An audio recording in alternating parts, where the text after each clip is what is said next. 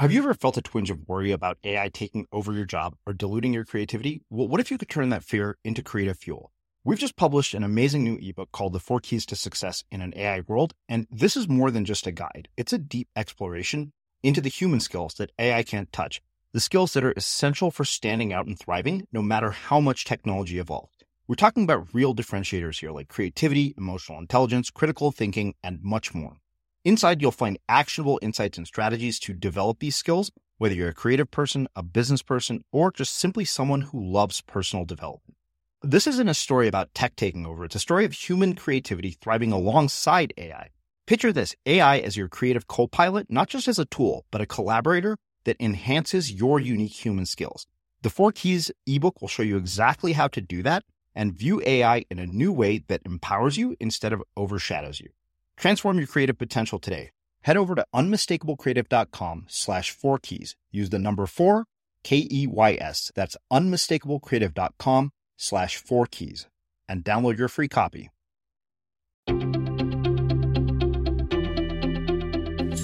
I'm Srini Rao, and this is the Unmistakable Creative Podcast, where you get a window into the stories and insights of the most innovative and creative minds who've started movements, built thriving businesses, written best-selling books, and created insanely interesting art. For more, check out our 500-episode archive at unmistakablecreative.com. Hey, everybody. Welcome back to the Unmistakable Creativity Hour. I am here with my best friend and co-host, Gareth. As always, we're, basically abusing some substance, usually wine. What do you got in your glass? Is yours full? Mine is already empty. We just pressed record. That's not a good sign. No, it's not. You usually time this better. I'm on my first glass today. Okay. Well, yeah. But hey, I'm on my second, the night is young, bro. The night is very young. Don't worry, as they folks. like to say. We'll catch up soon. That's just how this goes. We're beginning to realize this is just an excuse for us to get together and drink. That's honestly all it is. Yeah. We should have started this at the beginning of the pandemic. In hindsight, That's actually a good point. That really would have been a worthwhile endeavor. Yeah, we totally missed the boat on that. We're like 2 years too late to this. You know what? And yet again, we just found a perfect way to connect some random thought to what we're going to talk about today. Hey, look at us. We're so good.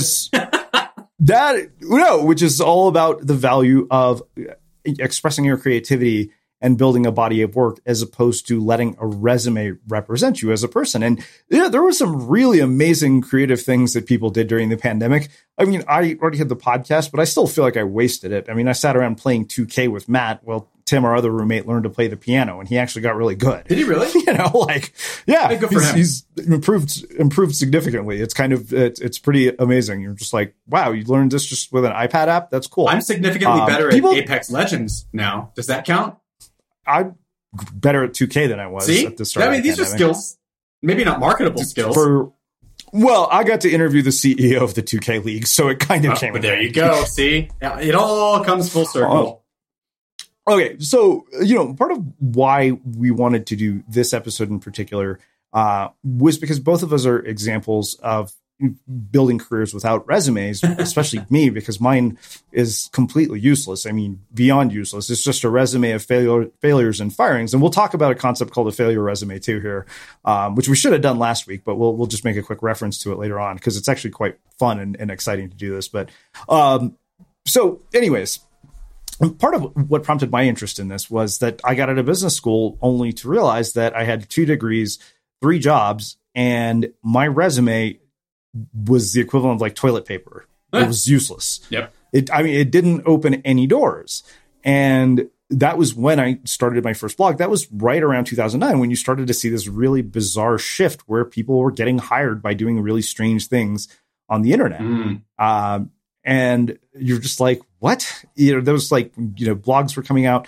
And the thing is, what was happening was this gap between the ability to express your creativity and the technology to do it was becoming narrower and narrower. And we're getting to the point where that gap is going to cease to exist very soon. It's pretty damn close to non-existent at this point. And once that happens, it's basically a free-for-all for anybody who is imaginative and creative. So using a resume to represent yourself, it's basically giving people a one-dimensional view into you when you're not a one-dimensional person. There's so much more to you that can be possibly expressed through something as limiting as a piece of paper with a bunch of bullet points or bullshit that you've spun into bullet points, which is what I did really well. But every single resume is, though. Because there's, it is, though. You know, there's a format that you're supposed to follow. And, you know, it's the same as you know, like applying to a college, right? You apply to college, you put on your best Sunday suit and you try to make yourself sound as amazing as possible, right? But it's all crap. Like, you have a format that you're supposed to follow. It's all crap. Like, it really is. There's no other way to slice it, man. It's who is best at sculpting with shit. Because that's exactly what we're all doing. And whoever's best at that wins this particular race, gets accepted to the college, gets the job. It's ludicrous. Sculpting with shit sounds awful. I can't imagine actually doing that. But I feel Patrick Swayze's arms wrapping around me right now. Okay. Well, yeah, I mean, look, the thing is that became very clear to me in 2009, and today that's even more clear to me than it was then. You know, but there's this sort of paradox of, you know, trying to stand out. So you've got more access to tools, more access to resource and distribution channels. Like, it's easier to get started than it ever was before. It's harder to actually get noticed than it ever was before. And that's a whole episode in and of itself. Like, how do you stand out in a sea of noise? Like, that's literally the ethos that we built the brand on is, you know, okay, you don't want to fit in. And that's the problem with a resume in general, is that it's just something that fits in. It's not something that stands out in any way at all. Isn't that an interesting conundrum? When you write a resume, you're trying to make it so that it makes you fit in as much as possible, but makes you look just a little bit better than everybody else. It's the most ridiculous tightrope walking. Like, yeah, I mean, so your job is to stand out, you know, while also trying to fit in, which makes no sense. It makes no sense at all. It's so ludicrous. Yeah, I mean, I don't know about you. So when was the last time you used your resume for anything? When we moved to Colorado and I got my job here at, I was working for a company called Pay Simple. They were like a Stripe, if you will. That's like the 30-second version. And I worked there as a financial analyst, but that was my brief hiatus from entrepreneurship. And I didn't know what my next move was. And I thought some job security sounded fun, which is ironic because I got laid off, like, without even completing a full year there. So it was the opposite of secure. But hey, whatever.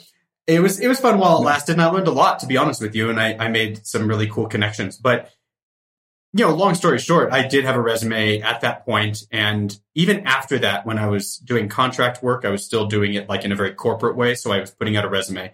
So this is probably like 2015. So it's probably, well, man, is that right? I don't know, man. I'm really bad with time. It's been several years, though, since I've had one. But you, my friend, have had one or have not had one for even longer, right? I mean, when's the last time you put a resume together? So, you know, every now and then I'll have this just sort of batshit crazy idea to look at a job on the internet just to see if I even get a job interview. No, you don't. Do you really do this? Once in a blue moon. And especially if there was a job at Netflix for director of podcasts. And I was like, I'm curious, like, would they even consider me? Huh. They didn't, you know, and the thing is that this actually really speaks to one of the biggest issues with the way that the entire resume system works, particularly like with these online job board sites, right?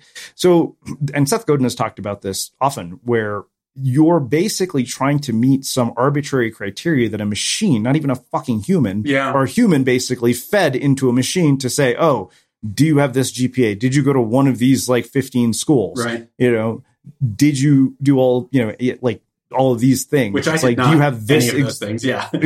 No. And that's and so but the problem with that is that it's actually a problem for both sides, for both the supplier and the buyer, because for employers, they miss out on some incredibly smart, talented people who don't fit the check boxes. Right.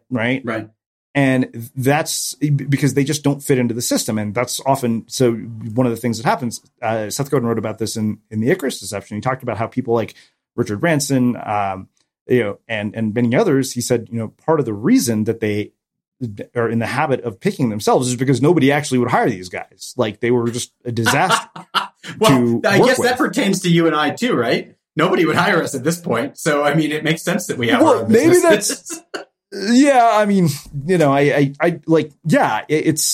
that's true. Like I said, man, I'd either be promoted on day one or fired, or I'd either be fired promoted by the end of the first week or fired on the first day. Right. Because I realize like what I've learned from this project, I'm far more qualified to walk into any job now than I ever was before. From one, building a business, but two, from the just fucking vast, swath of knowledge that I've gained from 1,000+ people. Right. Like I have all these random transferable skills that you can't get when you have an increasingly specialized role. Like remember Dan Pink was talking about that, right? So that's the thing about a body of work is that by its nature, it's multidisciplinary.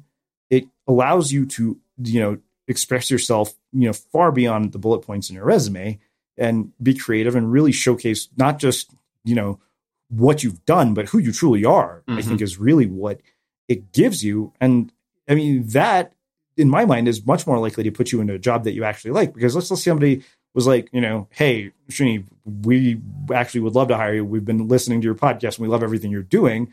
I might actually consider taking that. That's right. Because the synergy is there. It's like, well, yeah, okay. If that's how you're judging me, then shit. But if they're like, oh, you didn't meet some arbitrary bullet points, we need you to like take this test or something, I'd be like, sorry, guys, sounds like you and I are not meant to be.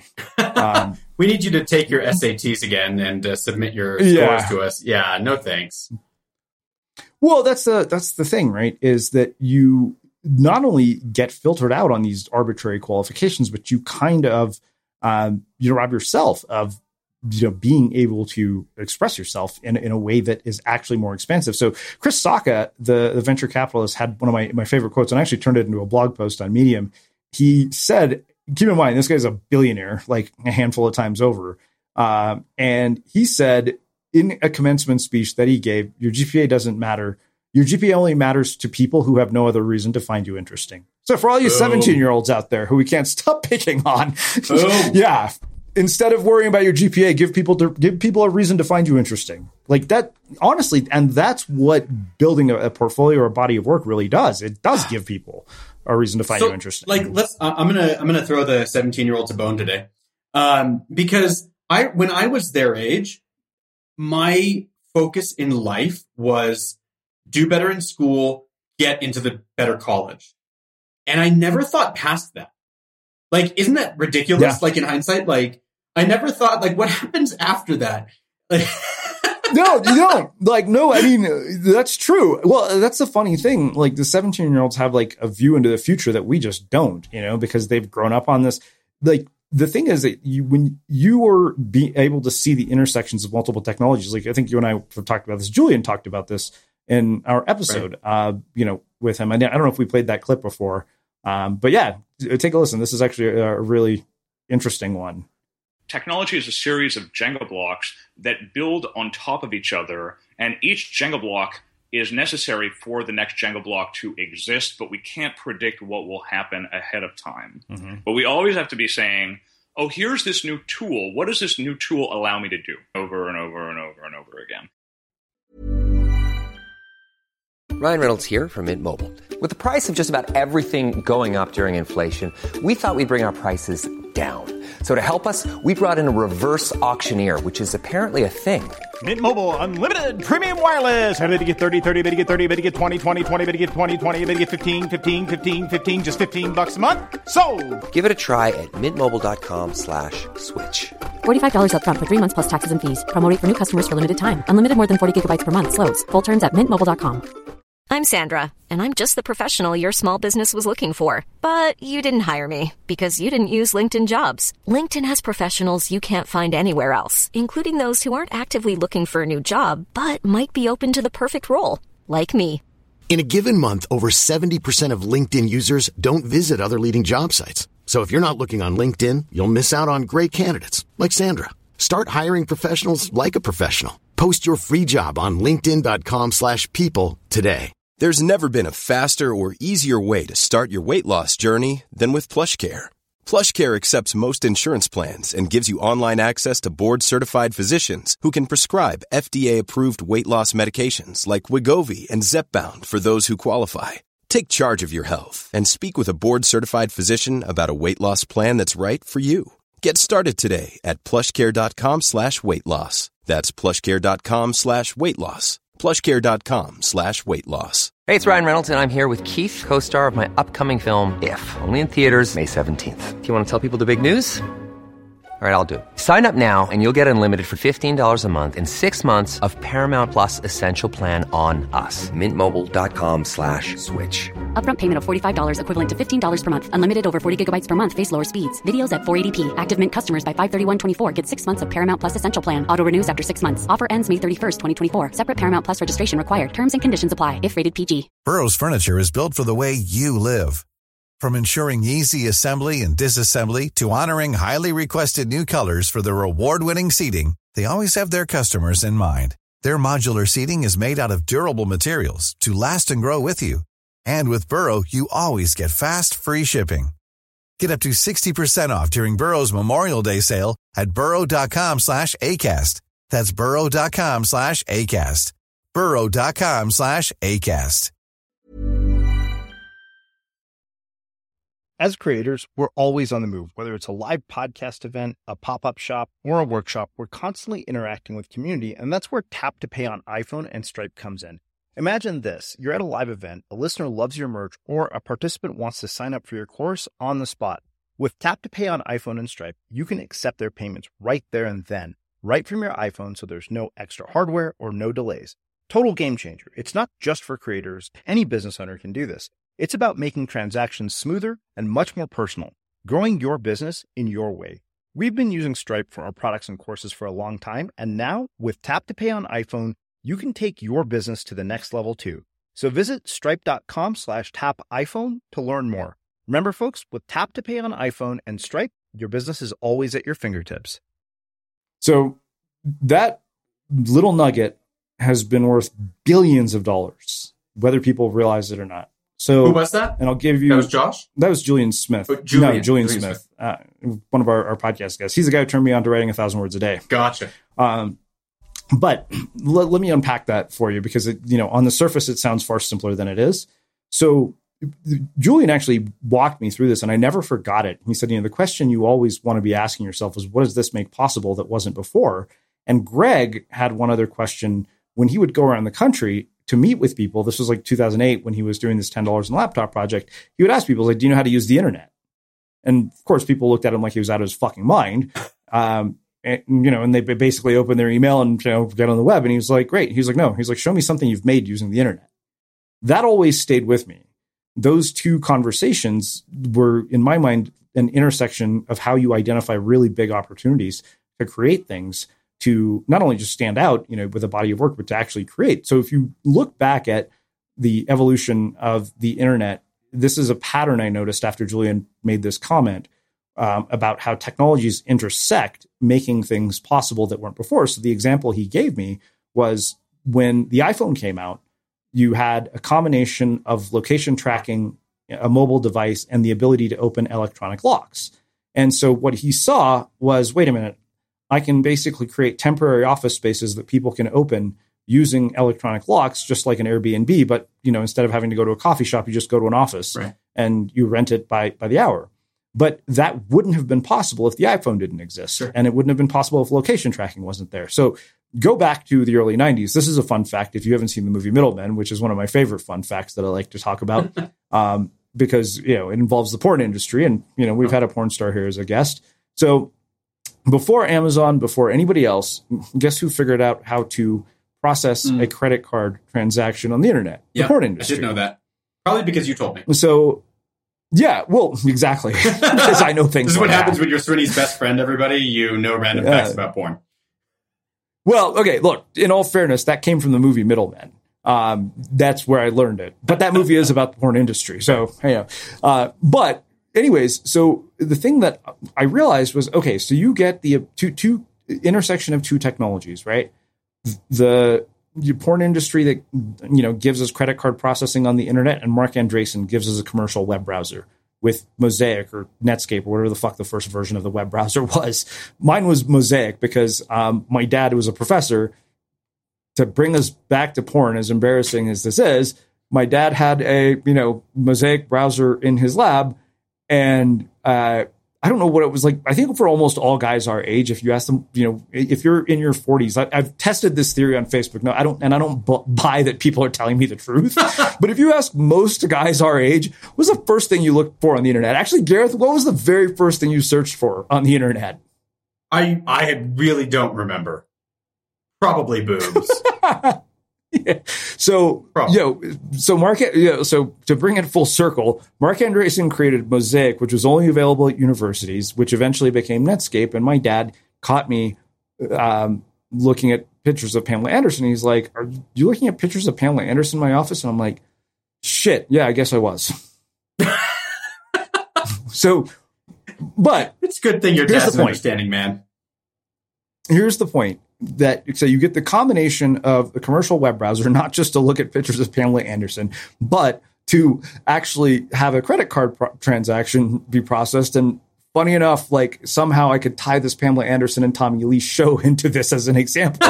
But that was a stretch. It's a stretch, but you're doing it. It's not a stretch, and I'll tell you why. Because the whole show, yes, it's about the sex tape, but it's also about the birth of e-commerce.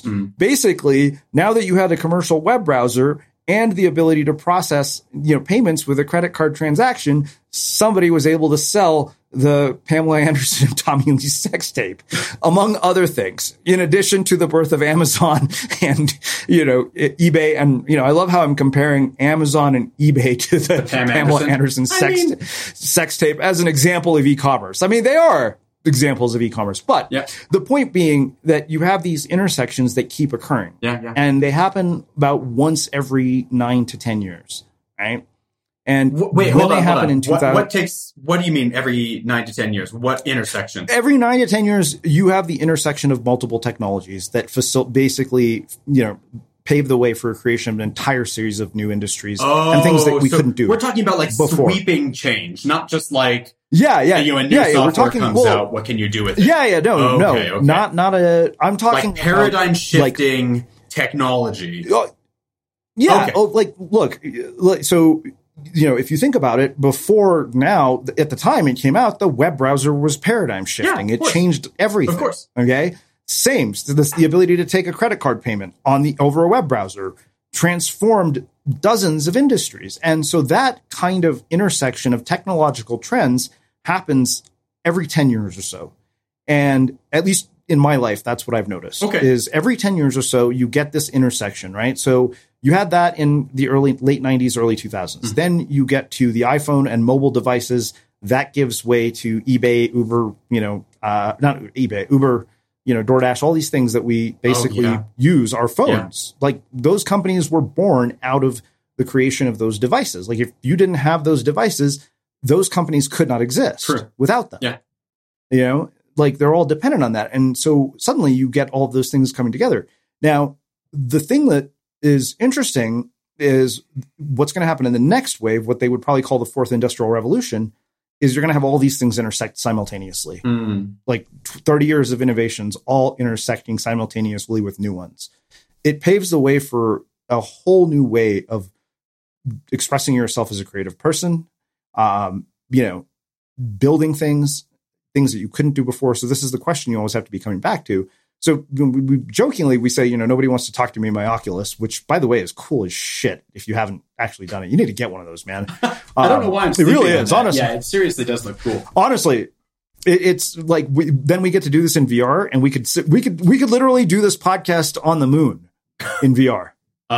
Seriously, would it be any cooler though? I mean, it would be way cooler. Like you would trust me. Like I've gone onto their like fake TED stage in one of the apps. I'm like, this is fucking amazing. There's a campfire where you can spawn like random animals. Like you can spawn like a Tyrannosaurus Rex behind your friend just to fuck with him. You know, I mean, there's all sorts of crazy shit you can do in it. But that's one of those technologies that, you know, we write off. And the thing is that a lot of people will write a lot of these things off as hokey at first. Like, it's a stupid thing. Like, why does anybody use this damn thing? Yeah.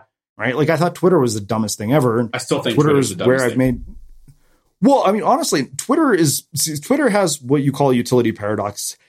You have to use it enough to understand why it's useful, and that takes time. And so I didn't quite get that because honestly, I met Greg, my mentor, on Twitter. I've met some incredible Unmistakable guests on Twitter. Like, I have found it to be invaluable in a lot of ways.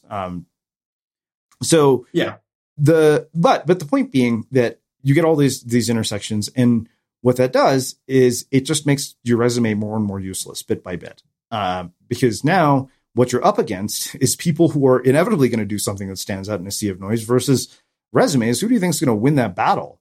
You know, yeah, the thing is, this is a way to circumvent the entire system and the bullshit job board. But, well, no, it's not, though. If you are a person who wants a job, you have to play by those rules. We don't want jobs. I would gander a guess that most of your listeners don't want jobs. They want to be people who make change. No, but if you go and look at a lot of the hiring stories at some of the really big tech companies, a lot of people got hired not because of fucking resumes, but because something they did that was interesting got the attention of management there. That would be interesting. Some girl did this thing for Airbnb. Okay. I mean, yeah. I mean, remember, like, you know, my whole career started with a girl who got herself a job by doing something interesting on the internet. Like, that's how I started, was because of Jamie's Twitter Should Hire Me project. And the thing is, yeah, mine was an abysmal failure, but at the same time, like, it was my first inkling that, wait a minute, like, why would you play the game that everybody else is playing where you're praying that one stupid line stands out in your resume? Not only that, you got to remember in 2009, like, it was so bad. The rumor had it that recruiters were literally printing out 1,000 resumes and throwing the first 500 in the garbage. I mean, think about how many people spent time like writing cover letters and all this other bullshit for that. So that's the thing, is that, you know, yeah, I think that the bigger question here is thinking about this through the lens of, okay, what does this make possible? You know, when you have all these tools, you know, as I joke with people about communication technology, you know, we text more than we call and we never use video. It's like handing cavemen, you know, iPads and them saying, nah, fuck it, we're just going to keep writing on stone tablets, right? And that's what using a resume to get a job is. That's metaphorically doing the same thing in my mind, even to get a job. Because even for a job, what you're up against is a system that's rigged against you already by design. So from the corporate perspective, you've got, you know, hundreds, if not thousands of people presumably qualified candidates applying for these jobs. You know, how can you realistically spend time going through every single one of those resumes? You know, you and I are people who are always looking for efficiencies, right? We've talked about this in numerous, you know, previous chats. So doesn't it seem attractive to you and I I mean, I know it's hard to imagine ourselves in corporate shill positions, but let's just imagine that we're corporate shills for a second. And we're sitting there, you know, trying to decide how we're going to bring on the best candidate the fastest. That's extremely hard to imagine for a guy who's been fired from every job he's had. That's not even hard to imagine. It's impossible to imagine. I mean, it's absurd. It is absurd. I agree. It is absolutely absurd. It's also absurd to imagine that any corporate job out there would ever pay us enough to make it worth our while to sit in a cubicle and look at resumes. There's no way in the world you and I would ever take it. But let's just suspend our disbelief for a second. And yeah, the whole question here is, if we were in that situation, we are looking for the most efficient way to do it. So as much as I agree with everything that you're saying here about resumes being the bane of the person who's applying for the job, the supplier, as you said earlier, the buyer, that is the employer, how are they going to make a better choice faster? Like, realistically, do you really think that these HR folks can go in and look at all of the bodies of work? Unless they're hiring for C-suite positions. I mean, if you're hiring for upper management, C-suite, fine. But, you know, if you're hiring for a standard $75,000 a year job, like, you don't have time. You don't care. Your HR department doesn't get paid enough to care. They want to just fill the position. Yeah, but so it's funny. This may be our first sort of disagreement. Okay, so like I get that. I get what you're saying. Our first public disagreement. Yeah, exactly. No, I get what you're saying, right? And at the same time, if you are a job seeker, like the reality is, if you're going to cut through that sea, so basically, you made a point, right? They're going through a sea of resumes. The thing is, I'm talking about a way to break that, to ignore the system entirely and not play by its rules. Because in any system, rules are malleable. Like, why the fuck would you do that? Like, honestly, like I remember somebody was telling me once they wanted to apply for a job. I was like, don't submit the damn job on LinkedIn. I was like, go find the hiring manager's email address. Like, you can do that with a few Google searches. I mean, dude, I literally have never gone like, the thing is, I realized there are always backdoors into situations, right? We had this episode with our friend Alex Benayan. I mean, he talked his way into Steven Spielberg's office when he was in college and got an interview with Steven Spielberg. Like, he got to interview all these famous people because he was not looking to play by the same rules that everybody else does. And that's the thing, is that a resume is basically a decision to play by, the game of compliance. Okay. So you're challenging people to just, go around to circumvent the system. Yeah. And they have to accept the fact that they're going to have, and this ties back to last week's episodes, that you're going to fail. You're going to fail. 8 times out of 10, but 2 times out of 10, you might actually find a way. But here's the thing. Yeah. The 2 out of 10 will probably outweigh the 8 so significantly. Right. And you know what? If you submitted 100 resumes, how many times do you think you're going to get a call back? That's fair. 2. Your failure rate is 98% if you play by the rules, so you might as well break them and see if you can get better than a 98% failure rate. Well, yeah, the thing is, as I mentioned last week, like the most valuable skill I learned from Berkeley was to ignore systems that are designed by other people to keep people like us from getting what we want. Well, because those systems are all designed by other people who made them up. Because we're going to burn that to the ground. And I mean, come on. Well, okay. Speaking of which, let's take a listen to a clip from Chase Jarvis on one of our episodes where he talked about why people are going to have 5 jobs at the same time in the future. There's a lot of sort of strong economic theory that believes that a sort of a stagnating or a lukewarm economy has student debt as its basis because the students are hamstrung with college debt. The government is disincentivized to remove it. It's the only debt that you can't declare bankruptcy to escape. And the federal government makes a ton of money off the interest from student loans. So there's this a loop that disincentivizes breaking that loop. So the fact that the average student graduates with $40,000 and it's hampering our whole economy, that in and of itself will drive people away. The fact that if our parents had 1 job, we will have 5, and the next generation or the generation that's growing up listening to this right now will have 5 at the same time. Mm-hmm.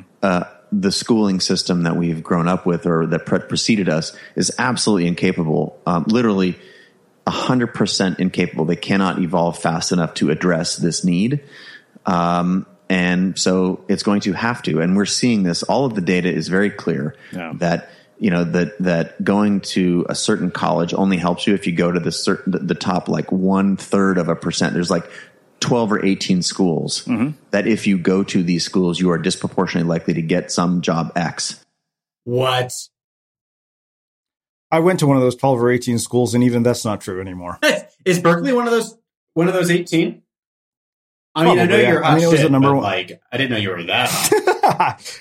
Well, it was the number 1 public school in the country when I went to college. Really? I didn't know that. Now I think it was always between like us, Michigan, and University of Virginia, I think. Like, not to crap on anybody's collegiate, achievements, but I've known plenty of people who've gone to Ivy League schools who are just dipshits. So, like, I'm so over. Yeah, I mean, look, this whole. Trust me, I don't think I think I succeeded to whatever degree I did in spite of my education, not because of it. I'm a failed byproduct of that system.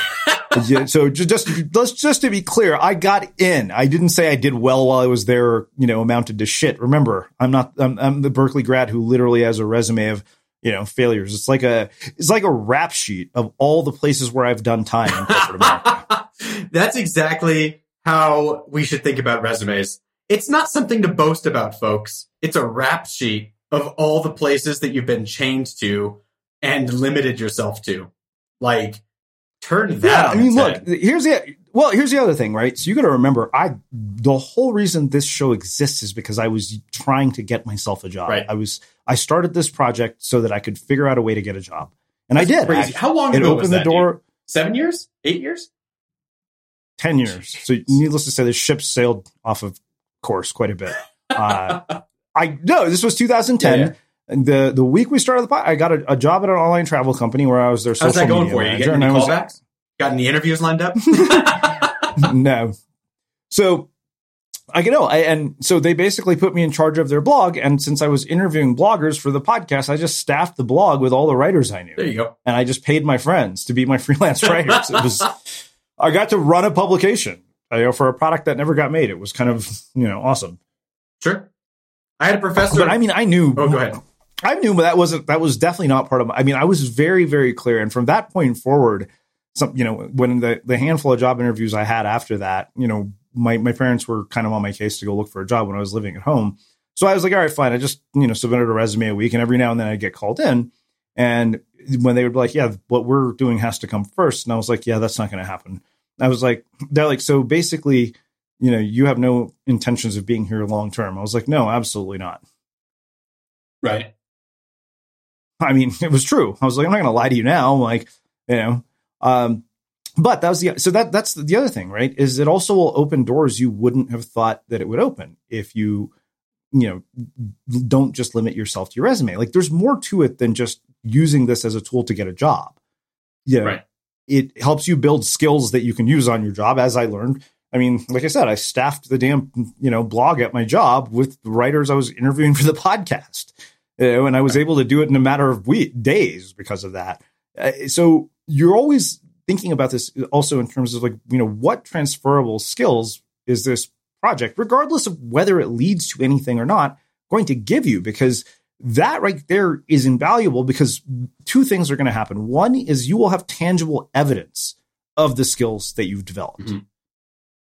And that's far more valuable than some bullshit bullet point on a resume that says, I know how to do this. Like, I could be like, hey, I know how to create a podcast, or, hey, here's 1,000 episodes. Right. What do you think is going to have more credibility than, that or a bullet point? All right. So let me just summarize this and kind of wrap my brain around it. You're arguing that it's better for people to build a body of work instead of a resume because it speaks to your skills better and it helps you stand out. Is that a fair summary?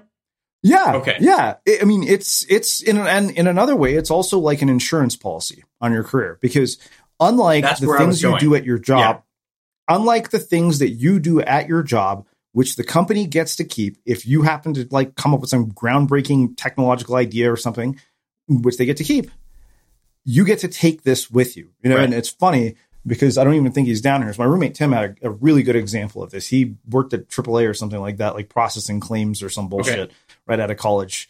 Really hated the job. And so he figured out, much like yourself, how to write some sort of Excel program that took this job that was taking something like, 5 people and 10, 20 hours a week down to literally a handful of lines of code. And he didn't tell anybody.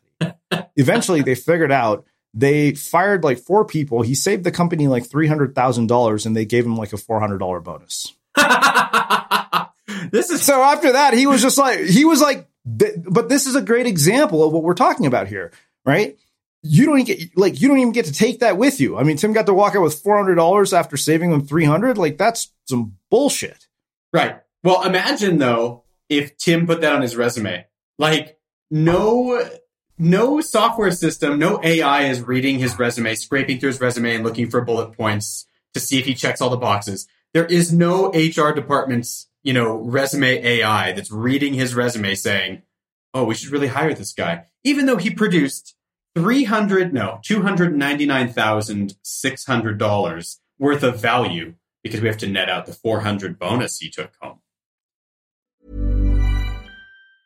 If you thought the only way to get a more defined jawline with natural-looking results was through surgery, think again. Juvederm Volux XC is a non-surgical injectable gel filler that improves moderate to severe loss of jawline definition and can help you achieve natural-looking results with little downtime. Even better, this improved definition lasts up to 1 year with optimal treatment. No maintenance required. Improve jawline definition for a smooth, sculpted look with Juvederm Volux XC. For important safety information and to find a licensed specialist, visit Juvederm.com. That's Juvederm.com. Not for people with severe allergic reactions, allergies to lidocaine, or the proteins used in Juvederm. Common side effects include injection site redness, swelling, pain, tenderness, firmness, lumps, bumps, bruising, discoloration, or itching. There's a risk of unintentional injection into a blood vessel, which can cause vision abnormalities, blindness, stroke, temporary scabs, or scarring. Talk to a licensed specialist to find out if it's right for you. This Mother's Day, celebrate the extraordinary women in your life with a heartfelt gift from Blue Nile.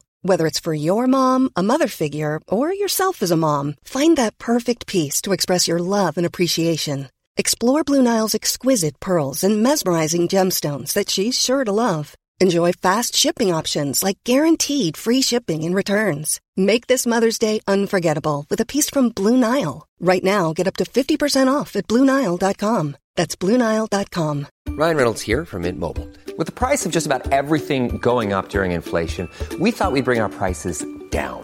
So to help us, we brought in a reverse auctioneer, which is apparently a thing. Mint Mobile Unlimited Premium Wireless. How to get 30, 30, bit to get 30, bit to get 20, 20, 20, bit to get 20, 20, bit to get 15, 15, 15, 15, just $15 a month? Sold! Give it a try at mintmobile.com/switch. $45 up front for 3 months plus taxes and fees. Promo rate for new customers for limited time. Unlimited more than 40 gigabytes per month. Slows full terms at mintmobile.com. I'm Sandra, and I'm just the professional your small business was looking for. But you didn't hire me because you didn't use LinkedIn Jobs. LinkedIn has professionals you can't find anywhere else, including those who aren't actively looking for a new job, but might be open to the perfect role, like me. In a given month, over 70% of LinkedIn users don't visit other leading job sites. So if you're not looking on LinkedIn, you'll miss out on great candidates like Sandra. Start hiring professionals like a professional. Post your free job on linkedin.com/people today. Burrow's furniture is built for the way you live. From ensuring easy assembly and disassembly to honoring highly requested new colors for their award-winning seating, they always have their customers in mind. Their modular seating is made out of durable materials to last and grow with you. And with Burrow, you always get fast, free shipping. Get up to 60% off during Burrow's Memorial Day sale at burrow.com/ACAST. That's burrow.com/ACAST. burrow.com/ACAST. Planning for your next trip? Elevate your travel style with Quince. Quince has all the jet-setting essentials you'll want for your next getaway, like European linen, premium luggage options, buttery soft Italian leather bags, and so much more. And is all priced at 50 to 80% less than similar brands. Plus, Quince only works with factories that use safe and ethical manufacturing practices. Pack your bags with high-quality essentials you'll be wearing for vacations to come with Quince. Go to quince.com/pack for free shipping and 365-day returns. Yeah. Well, that's the thing, right? So, and that's a small example, but let's say you build a technology and the company patents it, right? Yep. Who benefits from that? Not you. And when you leave, you don't get to take that with you. You might be able to, say it, write it down somewhere. But what's our argument here? That's the thing. That resumes suck or that jobs suck? Because I agree with both. Look, well, here's the thing. You're in a very fortunate position. Sure. Here's the thing. Like, you also got to remember, if people didn't have jobs, you wouldn't have Airtable to actually use, dude. I mean, okay. I see where you're going with this. If Airtable as a company didn't exist, you wouldn't be able to do what you do. It's true. It's an interdependent system. So you need people who have jobs. Yeah. And you need people to start companies to create jobs. Like, there's just no, it's not realistic to say every single person on the planet should be an entrepreneur. I know. Systemically, it won't work. Systemically, Obviously we should actually do. I know. It breaks my heart to admit that, because I do feel like everyone should be an entrepreneur. But I know that it's not for everybody. There are. It's not for everybody. There's some people who live perfectly good and happy lives. Basically, you and I just don't fit into the system. So, I realized at a certain point, I was like, you know what? it's a dangerous narrative to basically say everybody should do anything. Like, hey, I always say, if somebody says everybody should do something, like, you should assume what follows is bullshit. Yeah. Like, somebody's selling something. Somebody's making money off of this statement. As soon as they speak in platitudes, it's crap. Well, that's why I don't think, everybody should follow their passion. Everybody should be an entrepreneur. I think this is all nonsense because context matters. But the thing but regardless of that, a body of work is really like an insurance policy on your career, because you not only get to have tangible evidence of your skills, you get to take that evidence with you everywhere you go for the rest of your career. It doesn't stay, you own it. It's yours. So what's your favorite way of doing this? I mean, you're talking about taking experience and like making it something bigger than a resume. Yeah. Okay. Well, you know what? It's a perfect time to actually bring up some listener questions. Hey, let's go. We got some listener questions this week. Talk to me. First time. Yeah. All right. So, we promised, if you wrote in that we would actually read your questions on air. So Bridget Burnham from burnbright.com had some really good questions, very specific ones, which now will give us enough, to talk about for the rest of the episode, but they're very relevant to the tangent we just got off on. But so what information do you think people need to know about one another to determine if they will work well together? Personality type, drivers, communication style, interests, lifestyles, autonomous versus collaborative. How can we be more transparent about where we're at on our self-discovery journey without overwhelming those who aren't at the same place, whom we still want to work with? Okay. I feel attacked. Bridget. I'm out here talking about entrepreneurship and everyone should be an entrepreneur. And she's like, let's talk about self-discovery journey. Rein it in, Gareth. Yeah, rein it in. No, these are actually these are great questions because they're so damn specific. Yeah. Like, these are kinds of questions that get good answers. So the first one, when I saw that, my first immediate response was the easiest way to do that, rather than looking for information, which ironically, again, takes us back to a resume, do a project with somebody, because you will learn more in doing like a 40 to 30-day project, even a 2-week project, whatever it is. Make it simple, split it up with another person, and find out, because that's one of the things we realized even when we would hire people. We're like, let's do this on a project basis, see how it goes for 2 or 3 months, and if we're happy, or let's test you out for a month. We'll pay, and we pay them for that month, because then you don't like bet the farm on some big fiasco that doesn't work out. Yes, so good. But you also quickly learn exactly the information you're looking for, exactly what Bridget is asking about here, which is personality type, drivers, communication style. Literally, one project together will reveal all of those versus 150 conversations about what do you want to do with this, what do you want to do that, because like a lot of these behavioral assessments and all this other crap, apparently none of those are rooted in any science. I mean, they're fun. I was just thinking Vanessa, I'm an INTJ. Well, no, Vanessa Van Edwards, actually, who is an expert literally in this stuff, this is what she does. She said there's only one that actually has been validated by empirical research, and that's the concept of ocean, which is openness. Hold on, I don't remember. It's like I've heard of this one. That apparently has been backed by real research. The irony right here, folks, that you don't understand about this admission from Srini is that the last time he was over at my house for a barbecue, he was trying to convince my wife to read some numerology bullshit book. I don't even remember the Enneagram. Oh yeah, and every like other sentence she would utter, everyone was like, "Oh, you're such a 7. Oh, that's a 2 thing to say. Oh, you're such a 5." It's like reading a horoscope, unless you believe in horoscopes, in which case, good for you. Yeah, well, look, I mean, I read it because I thought it was interesting more than anything else. I was curious, because I don't even know, what the numbers mean. All I remember is I was like, all right, well, it's mainly because me and your wife were both referred to as 6s, and like, let's read this book and see if we can call bullshit. That was really the main reason. I think you wound up ordering the book and actually sending it to our house, and I'm pretty sure I did. We wished that we had a fire pit at that point. As soon as it arrived. Because it's all, but all right, listen, I enjoy personality tests. It's fun to get to know yourself a little bit better. But at the end of the day, I tend to agree with, from my limited experience and unscientific background in this realm, it seems like a lot of hoopla to me.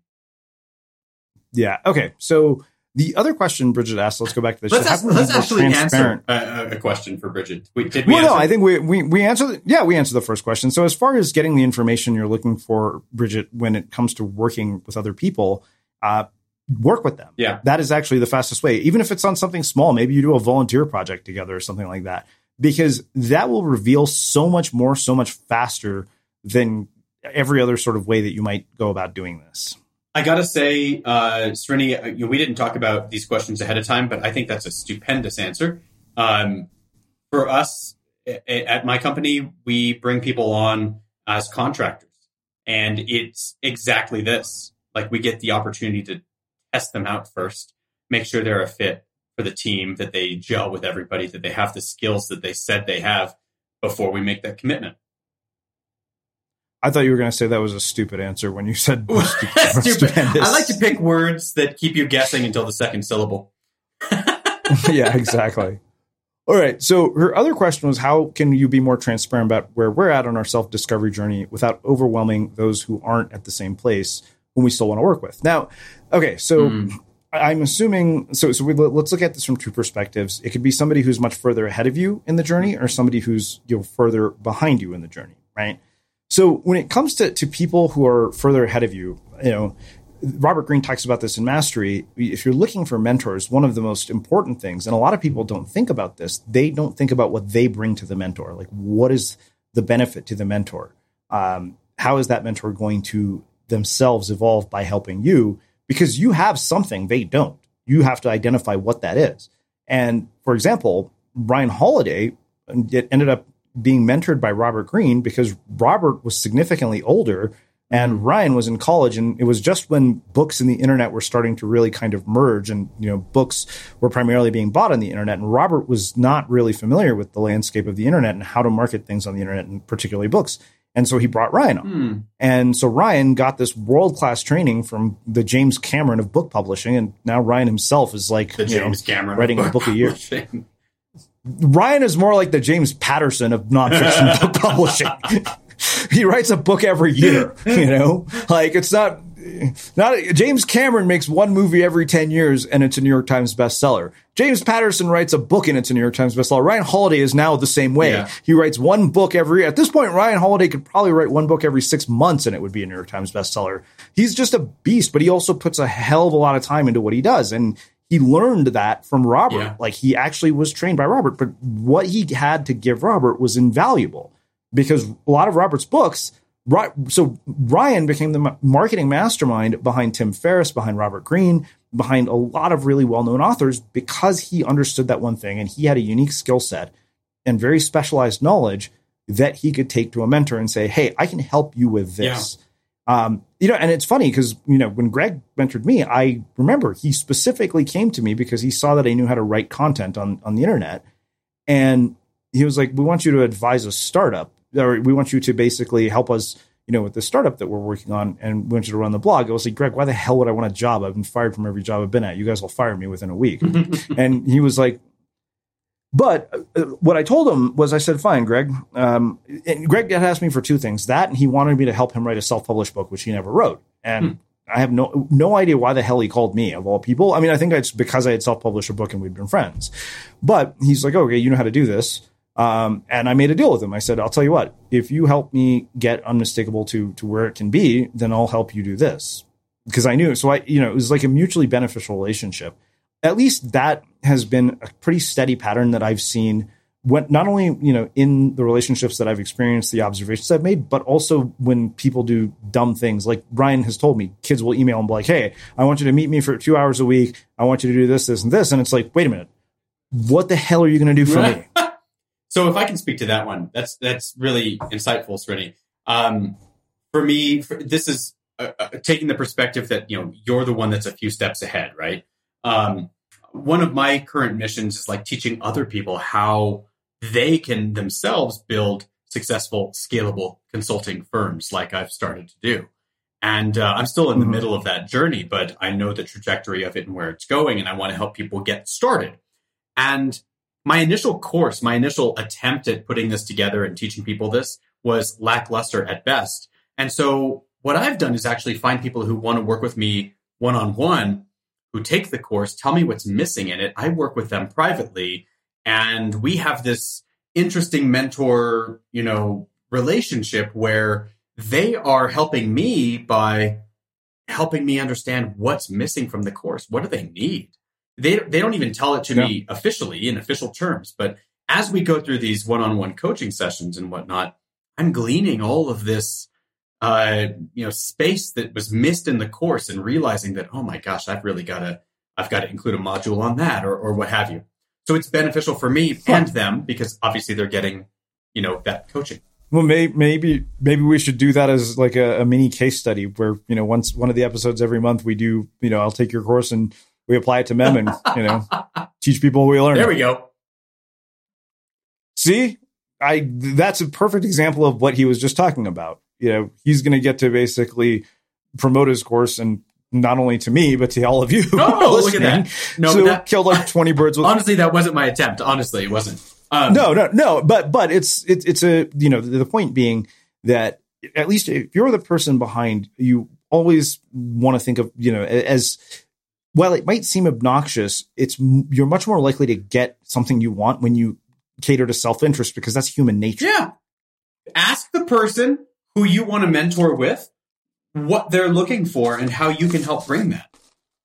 I guarantee there's something that person wants in order to level up, and they're willing to spend a little time with you. I charge $500 an hour for my time one-on-one. And if somebody's meeting with me and helping me better understand what I'm doing with my course these days, I would not be charging that.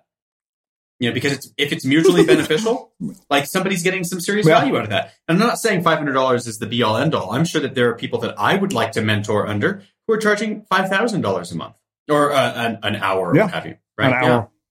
Yeah. No, I mean, so that's one thing. So let's talk about it from the other perspective. The other perspective. So one of the things that I do, particularly like when I'm looking for people, I look for talent in places that most people wouldn't think to look. That's one thing. Yeah, I mean, honestly, almost every single person who has worked with us in any capacity has been one of our listeners.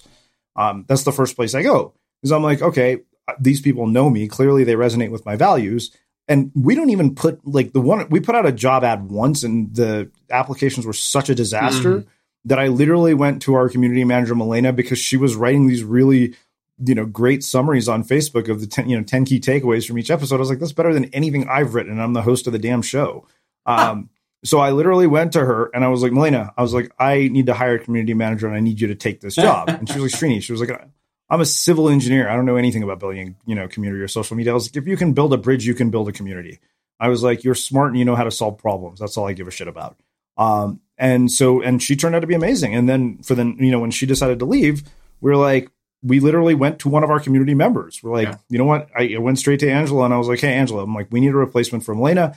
And Milena and I both agree that person should be you, assuming we're not offering you a job. We're forcing you to take one. Milena was like, I don't even need a job. I have a full-time job. I was like, yeah, but I need you to take this job. So for us, it started out very much the same way. The first few people who joined the Gap consulting team were folks who followed us on YouTube or early adopters of our course. I would say that's the first probably 10 or so folks who joined the organization. And after that, we had to start getting a little bit outside of that. So we started to tap partner resources. So we would ask our strategic partners, software companies that we work with, or any number of folks that we've done work with over the years, and say, hey, do you have anybody who specializes in this particular thing who is at this stage? And here's where you have to be crystal clear about what you're looking for, right? A lot of times I think folks aren't clear enough, especially early on in the early stages of building a company. Folks don't properly, I don't want to say silo, that's not the right word. They don't put boundaries on what a role is expected to take care of and own and what it's not. Yeah. Right? Well, so Victor Cheng has a really good way of looking at this. He says, don't create a job description, create a results description. Are you the one who told me to read Victor Cheng? Yeah, you hated it though. I did. Well, I like to. I agree to disagree. Okay, he made some good points. Anyway, go ahead. I mean, look, the idea of writing a results description instead of a job description, it's like, I want you to generate these results. Yeah. Like, that's all there is to it. Then you're going to be much more likely to get the person you want for something, when you're that clear, because it's like, because the problem is too often people, create this like responsibility description or bullet point description back to resumes, and they try to match up the resume with the bullet points. And it's like, well, I don't give a damn if the bullet points in the resume don't, my resume requirement don't match. I care that you're going to produce a result.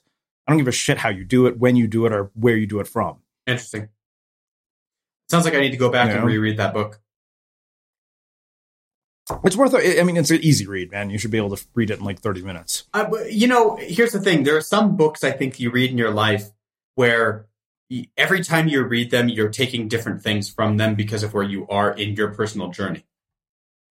Yeah. Oh, yeah. No, this is one of those books I keep on the shelf, like within Hands Root. How many of those are there? Let me ask you, because you're an avid reader. So how many of those books? Because I have under 5 that are within hands reach. Probably about to the left of me, probably about 15, and then right behind me about 20.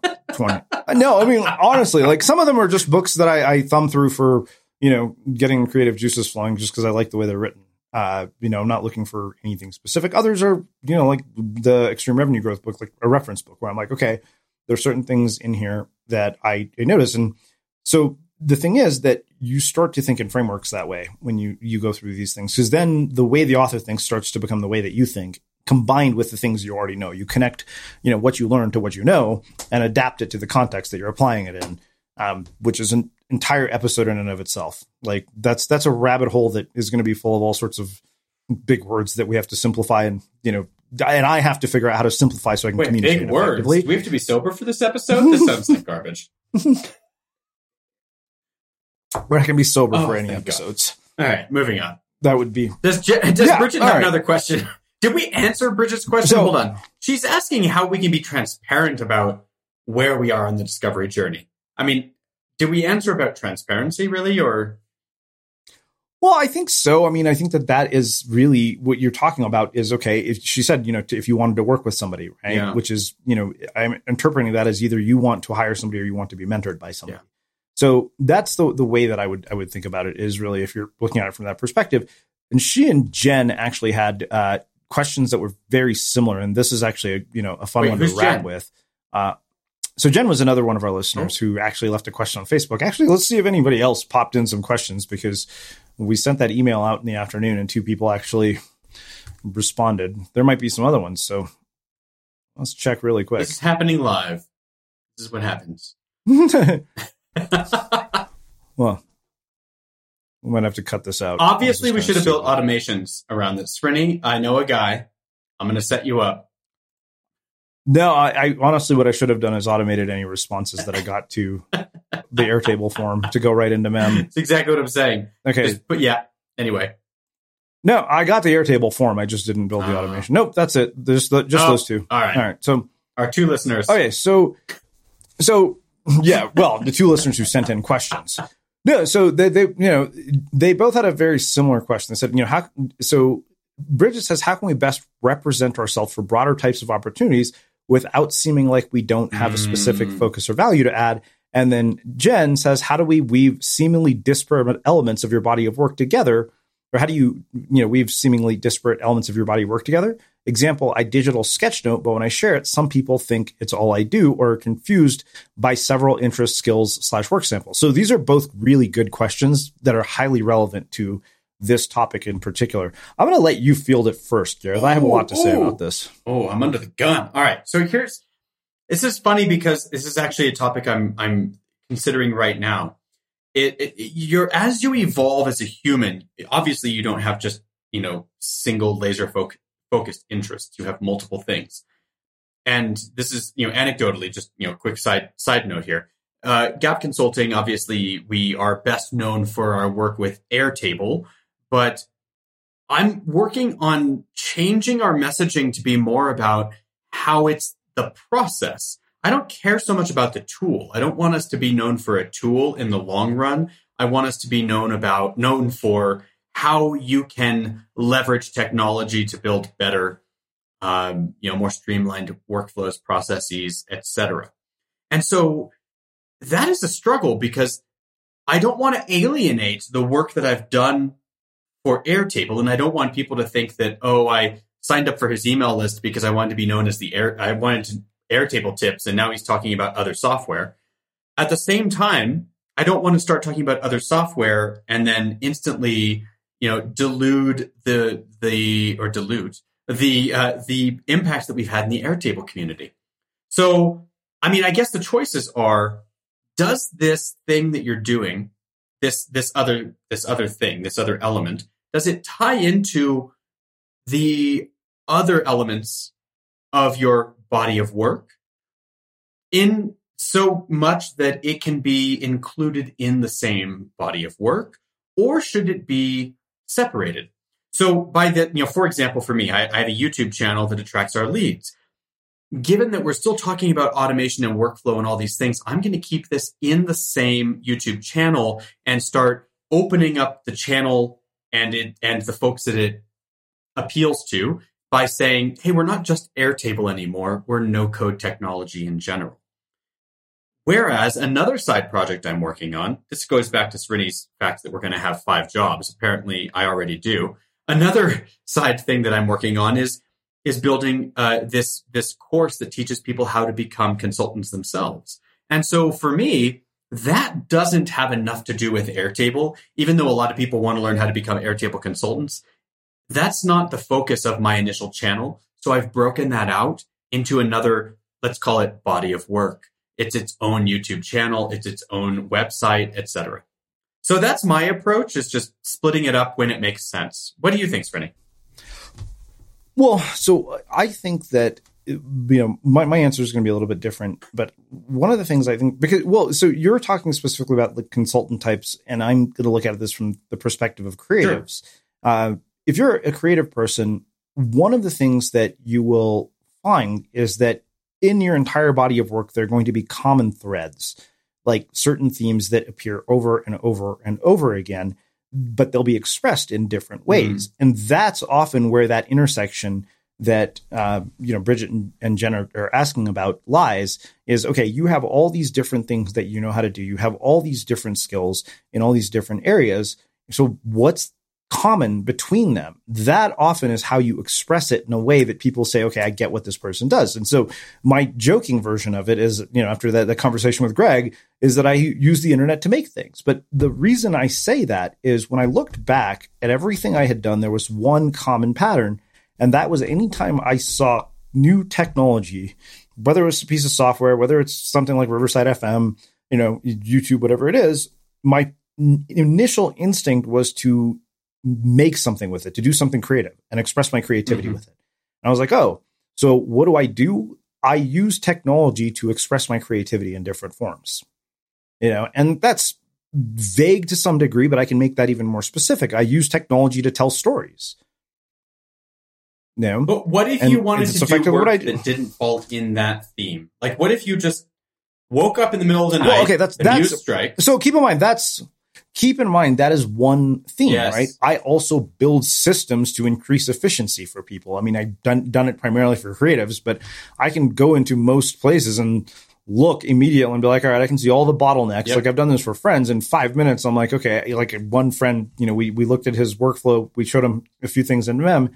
He was like, this is going to reduce the time I'm wasting by 40% every day. Yep. With it's those kinds of things. So the thing is that, so one of my other themes was, I'm finding ways to be productive by optimizing for laziness. So that is another thing that's a theme throughout all these other things. So, again, they're all connected. So you're going to look for threads that weave together the entire body of work. So, using technology to tell stories is one thread in my body of work, but the ability to create all that stuff requires designing systems, which is another thread, right? True.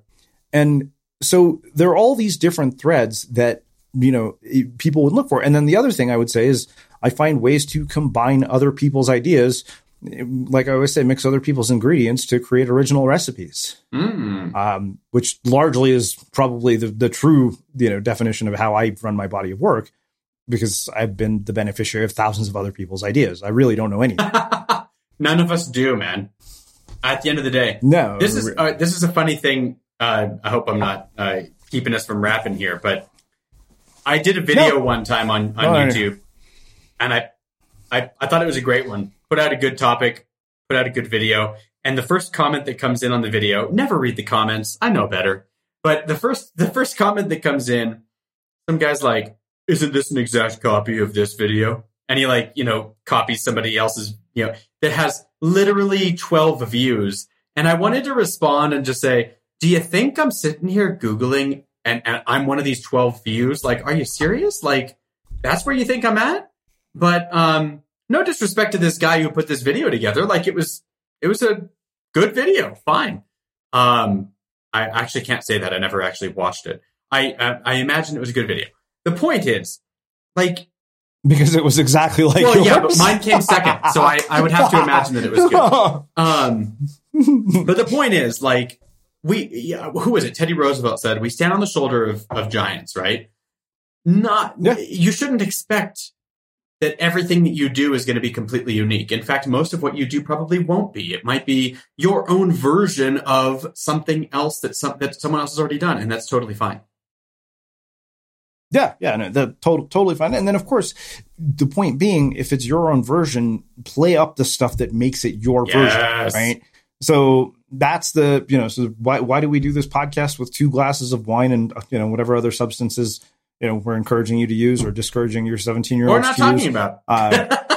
We're not talking about, period. You make it sound a lot worse than it is, actually. When you make it that ambiguous, it's like, whoa. Yeah. Are they crackheads? No, we're not doing any of that stuff. No, just to be clear, we're not crackheads. We don't want to go to prison and don't smoke crack. Like, that's an excellent way to conclude this podcast. Oh my God. Why does it always come back to jail time? Like, if you don't want to go to jail, or you want a body of work that people will take seriously, don't smoke crack. Like, that's the lesson here. Oh man, we're going to be rivaling Joe Rogan pretty soon on downloads here. This is amazing.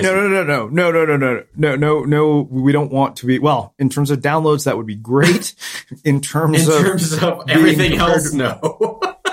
No, I mean, if Joe Rogan could be going to jail soon if things continue at the rate they're going. Oh, I got to read up on the news. I don't know what's going on. No, that's not true. That is not true. Just to be clear, that is not true. I just made that. You heard it here, folks. Joe Rogan's going to jail. He said it. This is a perfect example of how misinformation spreads. Just to be clear, do not pause there. Go back and let me make this very clear. I just made that up and I said it as a joke. Somebody's going to take that sound. I'm taking that sound bite. We're going viral now, baby. Well, Joe Rogan's going to jail. Well, look, at Srinny Rao. Yeah.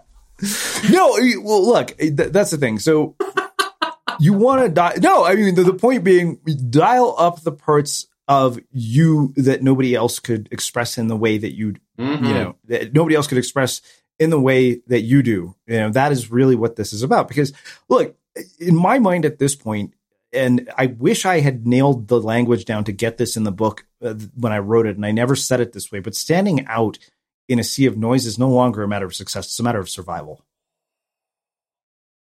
Gave me the tinglies.